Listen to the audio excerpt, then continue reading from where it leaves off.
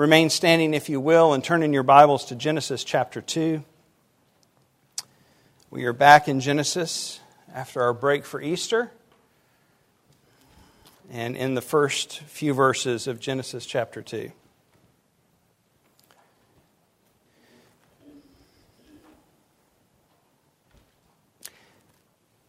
Genesis 2, verse 1.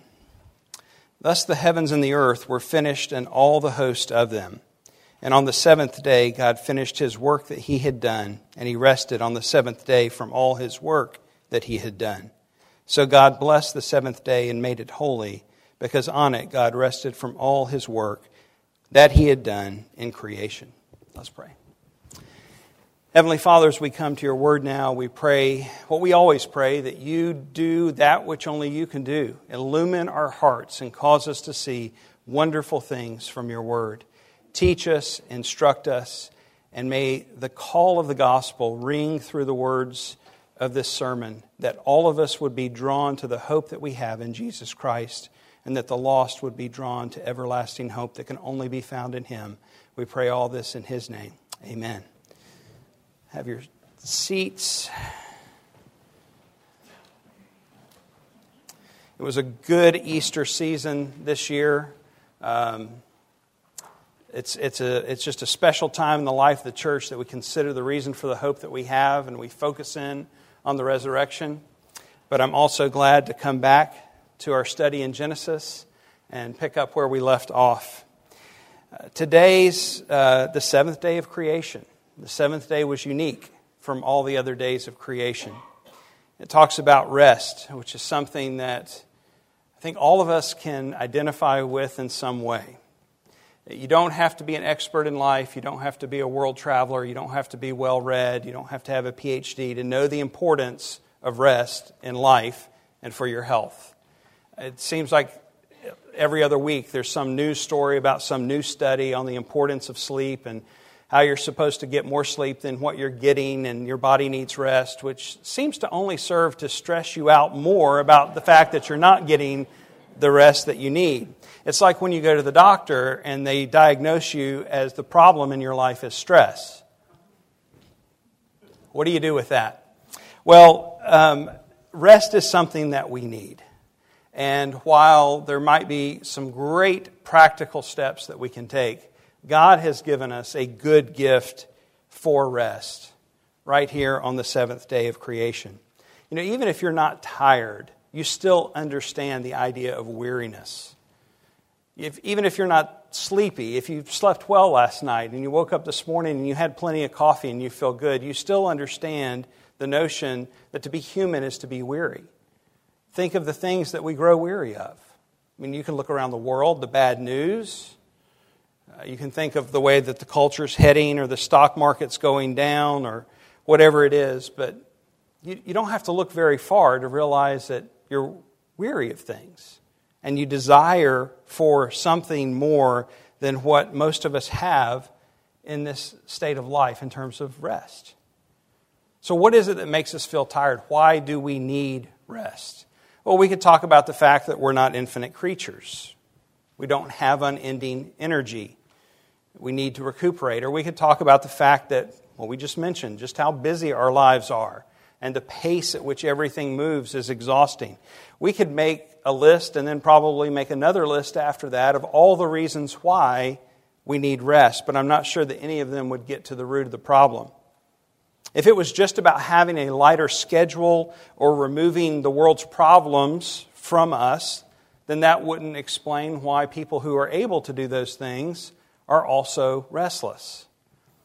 We think of the super wealthy, the uber rich, that have the ability to remove every concern from life. They don't even have to labor. They can pay someone to do that for them. And yet, these people always or also experience restlessness. Just in case, you can Google this. I did this week. I just wondered what kind of stories that were out there on this idea. I know it to be true, but you kind of wonder what's being written. And I was surprised at how much has been written on this. Stories that recount, like for example, the dot-com boom. People, a number of people because of the internet became super wealthy overnight. And enough time has passed to show that many of them, although all of their material needs were met in an overabundance, and they had the ability to remove a lot of worries that they may have had the day before, the price that they paid in the long run wasn't worth any amount of money. They lost so much more. You think of the stories of lottery winners. And it's interesting, some numbers say as high as 70% of lottery winners declare bankruptcy. I think it's lower than that from what I read, but the lowest number I could find was a third. Now think about that. This isn't that a third of people run out of the money that they've been given. They declare bankruptcy. Right? They not only spend what they had, they spend it all and then overspend in terms of credit so that they have to declare bankruptcy. What's my point in all of this is that no amount of money or ease or convenience or whatever will give us the rest that we long for. There's a problem that is greater and that is deeper, that not only brings restlessness and makes us weary, but at times even makes us feel hopeless. We all long for perfect rest. Not just in the sense of rest for our bodies, a good night's sleep, but rest for our minds, for our emotions. I'm talking about complete rest. And what it is that we long for is this idea of shalom. Everything made as it should be. The way that God intended it to be. The way that God created it to be. There's good news and there's bad news about this. I'll give you the bad news first. We will never know complete rest in its intended way in this life. The world's fallen. You and I are sinners. The people next to us are sinners too. We will never know this in its true sense. But the good news is God gives us a taste of the rest that is to come. And one of the ways that He gives us a taste of this is the Sabbath. The Sabbath is God's gift to His people that is designed to give us a taste for the rest that we long for. Now, maybe you don't feel that way this morning. Maybe Sunday morning is as exhausting as any other day of the week. I think in terms of families and what it's like, we're at the stage now where we don't have to corral as much, but Sundays can be exhausting. Or you may just feel like you're to the point in life where just getting you here was exhausting. Maybe you're tired this morning, or maybe you think Sundays are boring and you'd rather be anywhere but here. I hope that today, when we look at this idea of Sabbath rest, it will be better to understand, better able to understand, all that God has intended for us in this idea of Sabbath. That it is a good gift for us, given in creation. Notice it's given in creation before the fall. The Sabbath wasn't given after the fall, it was given before the fall. And so let's keep that in mind as we look now in verse 1. There are a number of things that we'll see from here. The first is the idea that Sabbath involves completion. Sabbath is a picture of completion, both here on the seventh day of creation, as well as the final Sabbath rest that we will one day experience. In verse 1, thus the heavens and the earth were finished, and all the host of them. The heavens and the earth and all the host of them is just the writer's way of saying that's everything. It's all done. All that God intended to create, He created. He's God after all. Everything He intends, He accomplishes. So everything that needed to be made, everything that He wanted to make, the whole thing was complete. So there's this picture of completion. It's a declarative statement telling us what has happened. And as you read through Genesis, it almost seems like that should have been a part of chapter 1 maybe, and then chapter 2 should have started with verse 2. The verses and chapter markings are not part of inspiration in terms of Scripture. Those were added a long time after Scripture was written. But I actually think verse 1 sets us up to better understand verses 2 and 3. And that is, although the work of creating was done, it was not a cessation of activity. And that's something that is important to understand about Sabbath rest. It's not that the fact that everything ceased, but that the vocational work for us ceases on the Sabbath. That's what God has ordered us to do. What God stopped doing at this point was creating rather. But He didn't stop working. In fact, Jesus says that He and the Father continue to work to this day. And Jesus said He's going to prepare a place for us. You know, it's just something interesting to think about. If God created all of this in 6 days, and He's spent a lot longer now getting heaven ready for us, it kind of makes you wonder how good heaven's going to be. Sabbath is a day of ceasing our vocational work. So this word for rested that gets translated in the ESV and a number of other translations, rested, really just means stopped. It means ceased. God stopped the work. But then He went on to bless it and make it holy. Now we might think in terms of the amount of work that's involved in creating the heavens and the earth and all of their hosts compared to blessing and making something holy, that this is kind of light work for God. But let's remember who God is. He's infinite in power. So it took Him neither greater effort or lesser effort to do either or. And He was in no way depleted of His energy when He was done on the days of creation than He was done on the Sabbath day when He blessed it and made it holy. In other words, the Sabbath day was not a day for God to get recharged as if He needed to take a nap. God is infinite in power. Rather, the Sabbath was about completion, blessing, and holiness. And that's what I hope we can see today. The Sabbath is about completion, blessing, and holiness. I will say the Sabbath is about more than that. But from this text, I hope that we'll see that the Sabbath is at least about completion, blessing, and holiness. First, the idea of completion. In verse 2, we read, "And on the seventh day God finished His work that He had done, and He rested on the seventh day from all the work that He had done." The seventh day is unique, as we've said. God completed all that He intended to do. He could have created more. Kind of makes you wonder what all He might have done if He had wanted to do more. But He did all that He intended to do. And then He stopped from that work, meaning it was done. It was completed. Everything that is needed is done. You may have seen these documentaries about our universe and where, scientists look at our situation and kind of marvel at how unique and rare the earth is as we get to discover further and further and further away with more and more technology. We discover really how rare planet Earth is. The earth is just the right distance from the sun to support and sustain life. A little bit further in and we'd all burn up. A little bit further away, we'd all freeze to death. The atmosphere is just the right makeup to provide both habitation and a sense of protection from the harm the sun could inflict on us. The rotation, the rhythms of the earth and the sun and the moon and all the other planets seem to point to this idea that there's this intention, or there's a plan, or maybe there was a designer. And if you've watched so many of these documentaries, they get to this point where it's almost like you think they're going to say it, and then they just stop. They don't get there. But the psalmist sings what we all know in our hearts, and that is, "The heavens declare the glory of God, and the sky above proclaims His handiwork."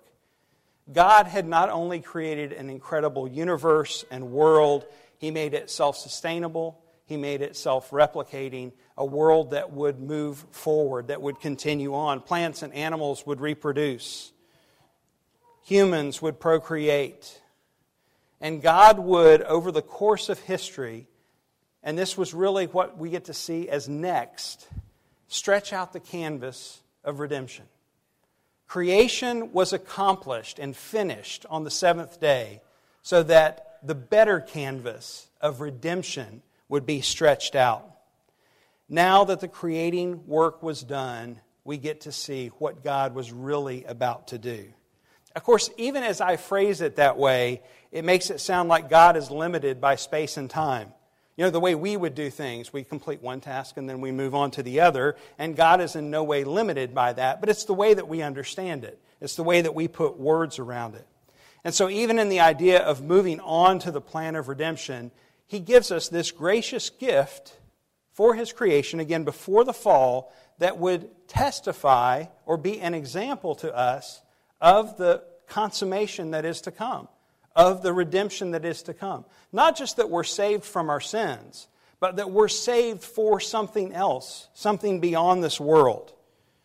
See, our problem is we have way too small of a view of redemption. All of us do, and man always has. Israel thought that deliverance from Egypt would solve all of their problems. Deliverance from Egypt was a good thing, but did it solve all of their problems? They got to the promised land, and they thought if they could just get rid of those pesky Philistines, then all of their problems would be gone. Were all of their problems gone? No. And then the story just goes on from one occupying force to another. Even to the time of Christ we come, and what's their hope? They want to be redeemed from the Roman occupation. And we're no different. In our day, we want to be delivered from things like credit card debt, boredom, heart disease, injustices, inconvenience, and bad weather. All of these things are worthy to be delivered from. They're not the way things were intended to be. Even things that are serious, like heart disease, and things that aren't so serious, like inconvenience and boredom, all are not the way things are supposed to be. All of these are results of living in a fallen world. But they're all too short-sighted of redemption. Our view is way too small. The hope of what we need is found here on day 7 in seed form. We need and long for true Sabbath rest.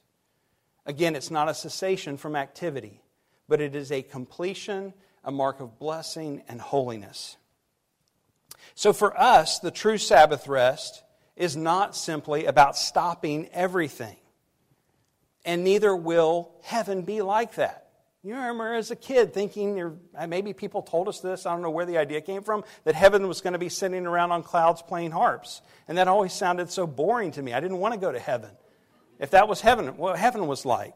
There was no true activity. But what we're seeing here in the future is the true Eden, the way things were intended to be, the new heavens, the new earth, when we will finally get to experience all that Sabbath rest is. Mention 3 things. Completion. In the final Sabbath rest, we will know true completion. We will be glorified. No more suffering, no more sanctification, no more striving against sin. We will be made holy. Blessing, all that we long for. Complete fulfillment, true meaning and delight in life. Again, things that we long to possess. And holiness, we will finally be pure. We will be free from sin. Holy as God is holy. John captures this in his first epistle when he says, "Beloved, we are God's children now, and what we will be has not yet appeared. But we know and that when He appears, we shall be like Him, because we shall see Him as He is. And everyone who thus hopes in Him purifies himself as He is pure." The completion, blessing, and holiness that we see God exercise here in Genesis 2 is a glimpse of the final Sabbath rest that we all long for. Verse 3 captures the setting apart and the holiness. So God blessed the 7th day and made it holy, because on it God rested from all His work that He had done in creation. You may have noticed when we read the whole text together that there's kind of a rhythmic movement through verses 2 and 3. It doesn't come out completely in the English, but there's some repetition there that sounds awkward. You might think that the author could have been a little bit more economical with his words. But what is here is trying to be captured what was present in the Hebrew, and that was these 3 parallel phrases. So parallelisms in Hebrew are used to emphasize or draw attention to, but also give beauty to the wording. And that's what we see here in verses 2 and 3 of Genesis 2. This is what the verses would have sounded like if we just literally wrote them out. Notice how the 7th day is at the centerpiece of each of the lines. Line 1 would read, "So God finished by the 7th day His work which He did." Line 2, "And He rested on the 7th day from all His work which He did." Line 3, "And God blessed the 7th day and sanctified it." And then line 4, "Because on it He rested from all His work that God created to do." It's a form of poetry to give beauty and meaning to the words. This is what Kent Hughes says about these verses. "The 7th day stands apart in solitary grandeur as the crown to the 6 days of creation. This indicates not only immense literary craft, but deep theological significance. From the beginning of creation, the seventh day was central, not only to creation, but to the ultimate destiny of God's people. The seventh day mattered then, it matters now, and it matters in the future. The Sabbath is established here in creation. Later, the Sabbath would become the covenant sign of the Mosaic covenant, given in the fourth command of the moral law. Unfortunately, Jewish leaders would then begin to attach, as we all do, because we're all little legalists in our own hearts, begin to attach man-made rules to these things in an attempt to earn God's favor. They created lists, and then they created more lists, and then they created more lists. And today, there's even a marketplace. I've mentioned how somehow I looked at something on Amazon, and now every time I go back, it reminds me that this is maybe something I want to buy. But, things that you put over your light switches for Shabbat, so you don't accidentally turn on the light, because you're not supposed to do that. There's a whole market for selling products to protect you from breaking these man-made laws. But maybe you're wondering, what does the Sabbath mean for us as believers? What does it mean for us as Christians today? There's actually quite a bit of variation in how Christians interpret the Sabbath for us today. We remind you of some passages that speak to this. You may remember when we went through Colossians in chapter 2, where Paul writes, "Therefore let no one pass judgment on you in question of food and drink, or with regard to a festival, or a new moon, or a Sabbath. These are a shadow of the things to come, but the substance belongs to Christ." Remember, the Judaizers were coming in Colossae, and they were trying to add these extra rules, works righteousness, to these new Christians' lives, teaching them salvation by works. And Paul says, let no one pass judgment, indicating that there is some freedom in terms of how they honor the Sabbath, because the substance belongs to Christ. Another passage, Romans 14 verse 5, says, "One person esteems one day as better than another, while another esteems all days alike. Each one should be fully convinced in his own mind. The one who observes the day observes it to honor the Lord. The one who eats, eats in honor of the Lord, since he gives thanks to God. While the other who abstains, abstains in honor of the Lord and gives thanks to God." Each should be fully convinced is the key phrase there, seeking to honor the Lord in how they treat this day and every other day. In other words, don't look down on your sister who abstains, and don't look down on your brother who eats. Some may be convicted that an afternoon walk on the beach is acceptable, and another may deem it not acceptable, but keep in mind, Romans 14, each should be fully convinced in his own mind. So even while there is freedom in understanding the particulars of the Sabbath, there is something that I want us all to understand about the Sabbath for those of us who are between the cross and the return of Christ. The command to honor the Sabbath and to keep it holy is a part of the moral law. It's a part of the moral law. So the civil and ceremonial laws are fulfilled in Christ. We no longer keep those. The moral law of God stands forever. Now, there's no question that Christ fulfilled the entire law, but the moral law does something for us. It shows us who God is, and it also protects us. In other words, the law given to us in the Ten Commandments are a gift from God to show us how to live not only lives that please Him, but lives that are lived to the fullest. The Sabbath is a gift to us. And I think the strongest argument for honoring the Sabbath and keeping it holy is actually the moral law. There are other arguments that we could look at as well, but I think the moral law stands. Here are some of the ways that we can honor the Sabbath, that we can receive all that it's intended to be as a gift to us. First, we need rest. All of us need rest. We're not infinite creatures. We weren't meant to be workaholics, although many of us feed on the satisfaction of feeling productive. If you're like me, it's something I fight against. The need, I can't sit still. I need to feel productive. We need to cease from our vocations and worldly enterprises for a time. Not just because we need to be physically and mentally restored, we do, but because we need to be spiritually restored, shored up, strengthened, and encouraged. We need rest. 2, we need instruction. None of us knows it all. Plus, we all forget what we do know. We need to learn and we need to be reminded of the truth. In the same way that our bodies need to be restored from labor, our minds need to be restored from the battle for our thoughts. Our hearts need to be restored from spiritual warfare. The truth of God's Word does this for us. So we need a day where we give considerable attention to the Word of God. We need instruction. We need rest. We need instruction. We need fellowship. Christians are not immune to loneliness. Even more so, Christian fellowship has a way of strengthening our hearts. When we look in Acts 2:42, you remember our study through Acts? The early church, we find they devoted themselves to the apostles' teaching and the fellowship, to the breaking of bread and to prayers. And we love that, right? We admire the early church for doing that. And we think, that we could be more like the early church in that regard. It's true. But just a couple verses below that, in verse 47, it says that they were praising God and having favor with all people, and the Lord added to their number day by day those who were being saved. Fellowship has a way, Sabbath rest has a way of being evangelistic. Because what we have together in the body of Christ is truly something that is desirable.